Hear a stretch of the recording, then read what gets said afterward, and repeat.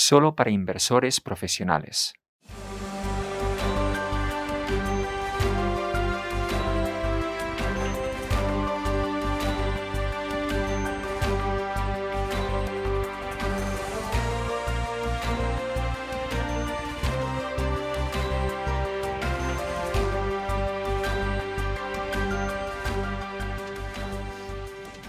Buenos días, es miércoles 30 de junio. Bienvenidos si nos están viendo en directo a esta edición de Morning Expresso. Si nos ven en directo y quieren oírnos en otro idioma, pueden hacerlo eligiendo el idioma de traducción donde encontrarán los distintos idiomas disponibles. También nos pueden enviar preguntas por la pestaña de preguntas o por correo electrónico a nordeafans@nordea.com. Hoy tengo dos invitados que ya han estado con nosotros antes y nos alegramos de que vuelvan a estar con nosotros. Tenemos a Laurent Georges-Germain, que es el Global Head of Product Management, y como siempre a nuestro Senior MicroStrategy, Sebastián Gali. Buenos días a ambos, buenos días. Bueno, antes de que empecemos con las preguntas de esta sesión, me gustaría que recordásemos un poco lo que nos contabais en marzo. Sobre todo, recordaréis esta diapositiva que vimos la última vez en la que hablábamos de que se habían estabilizado las tasas de inflación y los rendimientos de renta fija después de unas subidas temporales. Hablamos de un entorno reflacionista sostenible con riesgo de crédito con menos plazo, con soluciones más orientadas al valor y más estables, tendencias ASG, gasto público, mercados emergentes y finalmente que si la economía se recalentaba, recomendábamos que nuestros clientes fuesen a soluciones más flexibles. Así que mi primera pregunta sería para ti, Sebastián, y sería si ha cambiado algo desde marzo. Bueno, lo que hemos visto es que las economías se han ido reabriendo con una fuerte recuperación que según va avanzando vemos que aumenta la demanda, que está subiendo la inflación hasta cierto punto por delante, pero en general desde el punto de vista de renta variable las cosas van muy bien y desde el punto de vista de renta fija somos un poco más cautos. Y Logan, ¿nos quieres dar tu opinión? Claro que sí.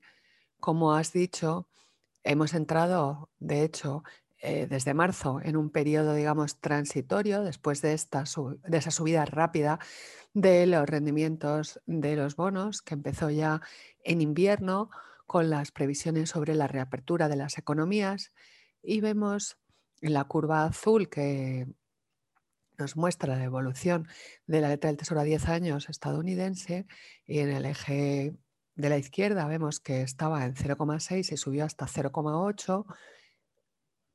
Luego en la curva naranja para euros hemos subido, aunque todavía en territorio negativo, hasta 0,1%, pero realmente la siguiente pregunta es si estas presiones inflacionistas se van a mantener y van a hacer que sigan subiendo estos rendimientos o si son transitorias. Seguro que Sebastián nos podrá ayudar con esta pregunta. Sí, si vamos a la siguiente diapositiva, aquí veremos cómo influyen los distintos mecanismos en estos tipos. Son bastantes, como vemos en el lado izquierdo, y aquí tenemos, por una parte, que la inflación en los precios de los servicios está relativamente baja, pero la inflación en el precio de los productos y de los bienes, por problemas en la cadena de suministros, está bastante elevado. Y, por supuesto, eso es lo que más servicios es lo que más consumimos en las economías avanzadas. Pero además hay una presión sostenida sobre los salarios. ¿Por qué? Porque hay mucha demanda acumulada, porque el mercado de trabajo está mejorando en muchas economías, sobre todo en Estados Unidos. Y luego hay presiones ASG, el coste de internalizar eso está aumentando, lo que hace que las materias primas suban, lo que a su vez contribuye a una mayor inflación. Y por otra parte, tenemos en el otro lado la productividad, porque hay distintas empresas que están siendo cada vez más ágiles y todas estas tendencias se van a agudizar en los próximos meses y trimestres. Y los bancos centrales nos dicen que esas presiones inflacionistas que estamos viendo son temporales. ¿Tú dirías lo mismo? Bueno, lo diría en parte, porque hay muchos de estos factores que tienen relación con una subida de la inflación por una previsión de subidas salariales y de subidas de precios.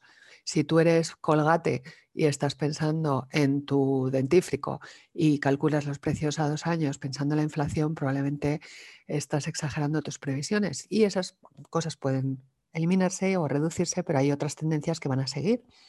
Y pasando a la siguiente diapositiva, sabemos que el Banco Central o la Fed estadounidense ha previsto 2 subidas de tipos. ¿Tú qué crees que van a hacer? Bien, si vamos a la diapositiva, tenemos esta gráfica de puntos y ahí vemos esas 2 subidas de tipos que se prevén para el 2023. Lo que ha sido una sorpresa porque el mercado solo esperaba que fuese una y hace poco se esperaba ninguna, pero lo que vemos es que para el año que viene ya hay un número cada vez mayor de miembros de la Fed que apuestan por una subida de tipos el año que viene. Y esto es un gran cambio en las expectativas con relación a la Fed, que está pasando a la gestión de riesgos. Se temen que la inflación se está desbocando y quieren controlar ese proceso, pero lo van a hacer muy poco a poco. Y ahora me gustaría quizás que hablásemos un poco más con Logan. Logan, teniendo en cuenta esa subida del rendimiento de los bonos, ¿tú sigues considerando las estrategias de plazo corto en tu cartera? Sí, favorecemos esas estrategias con algo de riesgo de crédito. Y para resaltar esto, vamos a ver esta diapositiva, que tenemos una gráfica que también veíamos en marzo, y aquí sacaríamos 2 conclusiones importantes. En primer lugar, que los índices de plazo corto están yendo mejor y también que los bonos garantizados están resultando ser más inmunes a los riesgos de duración o de plazo. Vemos los bonos garantizados en comparación con el azul claro, los tipos de los bonos soberanos, y pasa lo mismo con relación a los de plazos más largos. Así que los bonos garantizados son muy seguros porque están avalados por un pool de activos y además nos dan un rendimiento más alto que los bonos soberanos. Y además, todavía mejor, nuestra solución Covered Bond Opportunity Solution tiene una cobertura para el plazo y un riesgo de crédito ampliado, con lo que nos ha generado una rentabilidad muy interesante y encaja muy bien con el actual entorno. Y como saben nuestros oyentes, también ha venido Henrik Stiller varias veces a nuestro Morning Expresso, que es el gestor de cartera de estas estrategias de bonos garantizados, la de plazo corto y la Opportunity. Así que animamos a nuestros oyentes a volver a ver esas ediciones. Y luego, yendo a la siguiente diapositiva, ¿nos puedes hablar un poco más sobre temas relacionados con la renta fija a considerar en el área de deuda financiera? Sí, es otra clase de activos que tiene características interesantes porque es menos sensible a los tipos de interés. Son fondos emitidos por entidades financieras europeas con distintos niveles de riesgo embebidos. Normalmente tiene un plazo más corto, de 3 a 3 años y medio, y son entidades financieras que tienen mejores márgenes y que están mejor capitalizadas que en el pasado. Y ya sé que la gráfica es un poco densa y no se ve muy bien, pero nos indica que es una clase de activos que es más inmune a los cambios en los tipos, como vemos a lo largo de estos 5 periodos distintos, en azul claro, donde los bonos soberanos a 5 años suben, por ejemplo, en el primer periodo, donde estábamos en 0,5% y sube a 1, es decir, durante esta fase, esta clase de activos de deuda de entidades financieras sube un 4,3%. Y vemos lo mismo en otros periodos de tiempo, excepto el del 2015, cuando hubo algún problema con los bancos griegos en ese momento. Pero normalmente en esos periodos, como vemos en esta zona azul clara, suelen favorecer mucho a esta clase de activos. Y la renta fija y sobre todo la deuda de entidades financieras es otra de nuestras especialidades aquí en Nordea, así que es otra solución que nuestros clientes pueden analizar. Logan, pensando en las estrategias que mejor encajan en este entorno, ya hemos visto cuáles nos sugerirías, pero ¿qué pasa si el escenario cambia? ¿Qué opciones tendríamos?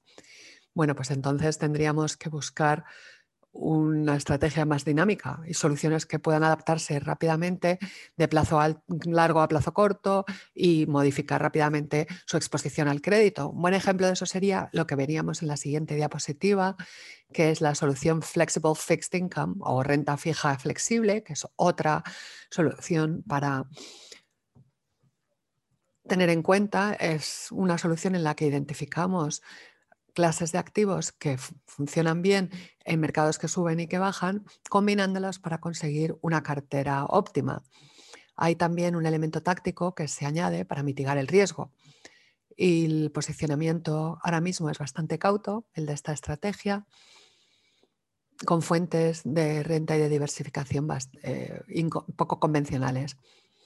Esta es la solución Flexible Fixed Income, que también está gestionada en Nordea por nuestro equipo Multi-Assets, que es tremendamente experto. Para los que conozcan este equipo, sabrán que también tienen esta maravillosa solución o estrategia de renta fija flexible que puede ser muy adecuada si no se materializa el escenario del que hablábamos antes. Y como decíamos en marzo, siempre hay que diversificar porque la diversificación es buena para cualquier cartera. Y Sebastián, volvemos un poco contigo. Sabemos que la Fed sigue inyectando muchísima liquidez a la economía, pero que también el gobierno está anunciando múltiples paquetes de estímulos. Sí, si nos centramos en esta diapositiva, vemos que ya se han autorizado la inyección de estos 1,9 billones y ahora se están negociando otros 3. Uno es Build Back Better America, que es para infraestructuras físicas, y el otro sería para lo que podríamos llamar infraestructuras humanas, de 1,8 billones. Sabemos que el de infraestructuras físicas parece que el Congreso va a aprobar 1 billón, que va a pasar por el proceso habitual de negociación con los republicanos, pero parece que puede salir. Y la duda está en el paquete de infraestructuras humanas, que también se reducirá bastante probablemente de la propuesta actual. Si va a pasar por el proceso de conciliación con los republicanos, la respuesta es que realmente no lo sabemos, pero el mercado ya está valorando que estos programas se van a alargar en el tiempo, son de menor volumen de lo que se esperaba, con lo cual menos inflacionistas para la economía, lo que es bueno porque significa que la Fed no va a tener que subir tipos o retirar estímulos tan rápidamente. Y la última es esa estrategia para alcanzar la neutralidad en emisiones para el 2050. Ya veremos cuando se aprueba, probablemente será el año que viene y será bastante menos de 2 billones. Gracias, Sebastián. Ahora podríamos pasar otra vez a hablar con Logan. Siguiendo con lo que nos decía Sebastián, tenemos el plan de infraestructuras de Biden, que parece que también van a apoyar los republicanos. En Europa también está habiendo muchos anuncios de inversión en infraestructuras verdes. Japón ha hecho lo mismo, China ha hecho lo mismo. Muchísima inversión en infraestructura. ¿Tú qué opinas, Logan? Sí, es muchísimo dinero, de hecho. Y nosotros llevamos recomendando infraestructuras cotizadas desde hace tiempo. Y no solo en Estados Unidos, como has dicho, porque hay otros programas importantes de inversión en otras partes del mundo, como vemos aquí resumidos.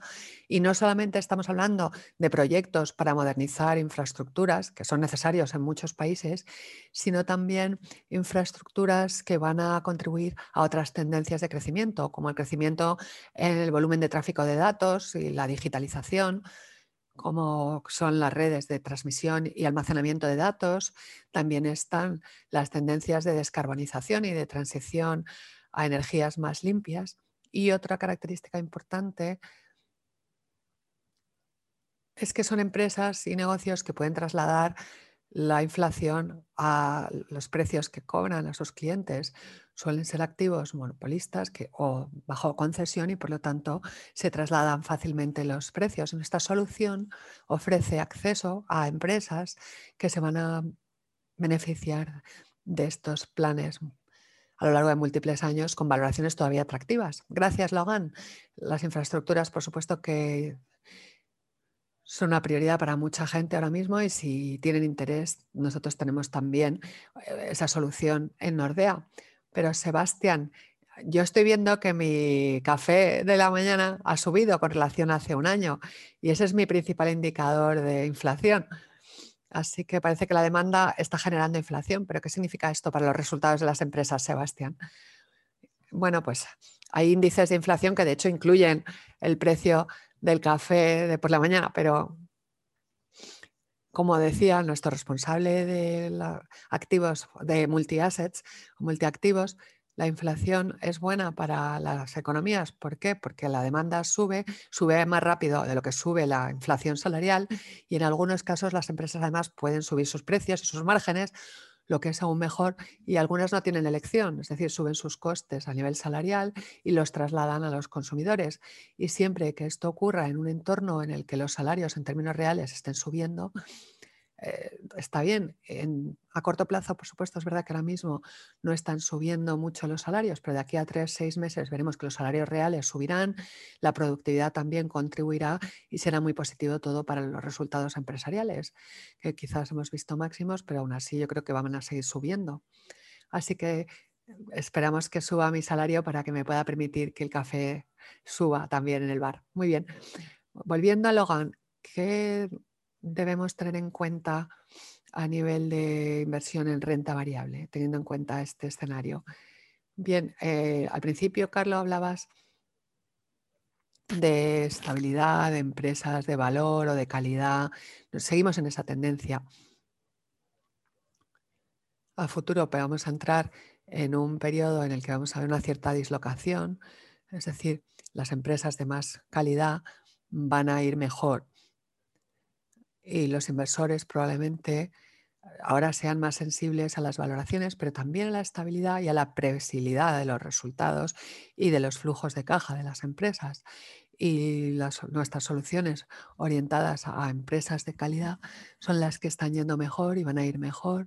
Y sigue habiendo una diferencia muy importante de las valoraciones, que vemos que está empezando a reducirse. Vemos el PE a 12 meses de la solución Stable Equity comparado con la del MSCI World, que es un índice de Global Equities o de renta variable global.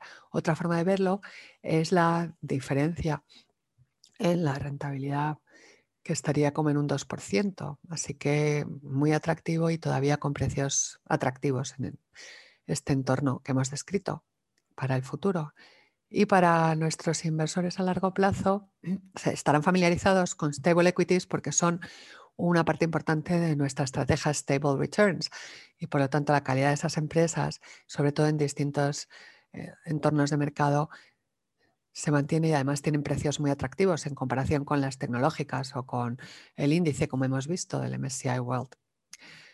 Y Logan, por ir ya a mi última pregunta para ti, ¿qué otras cosas se pueden beneficiar de estas subidas de la inflación, en tu opinión?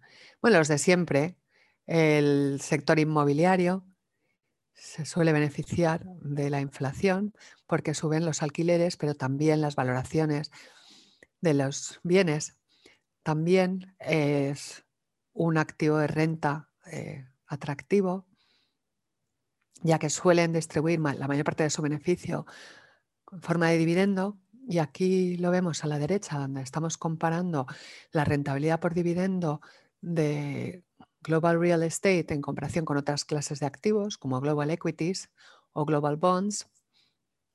Y además tienes otra característica importante del sector inmobiliario y es que tienen flujos de caja estables y previsibles. Y por lo tanto, siempre que haya una buena diversificación con una cartera bien equilibrada, pueden ser muy ventajosos. Muchas gracias, Logan. Ahora me gustaría ir ya, como hacemos siempre, a las conclusiones de la sesión de hoy. Vamos a ir ya a esas conclusiones de la sesión de hoy. Vemos que estamos viendo un pico de inflación que en parte es transitorio y pensamos que esto va a llevar a que rindan mejor las empresas de calidad y sectores cíclicos. El año que viene puede ser un poco más complicado ver la asignación de carteras. Nosotros preferimos añadir soluciones flexibles más que renta fija. Y con eso me gustaría una vez más dar las gracias a Logan y a Sebastián. Muchas gracias a ambos por estar con nosotros hoy.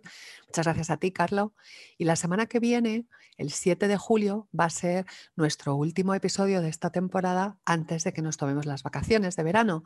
Vamos a tener un Morning Expresso muy especial. La semana que viene estaremos con Thomas Sorensen, que nos va a hablar de su nueva estrategia que va a ser una estrategia de Global Climate muy interesante que seguro que les va a resultar interesantísima. Y con eso, como siempre, quisiera recordarles que pueden ver los Morning Expresso en nuestra página web, stayalert. Y tenemos también versiones en podcast para Apple o Spotify. Y con eso, pues les deseo muy buenas vacaciones de verano y nos vemos la próxima vez. Gracias.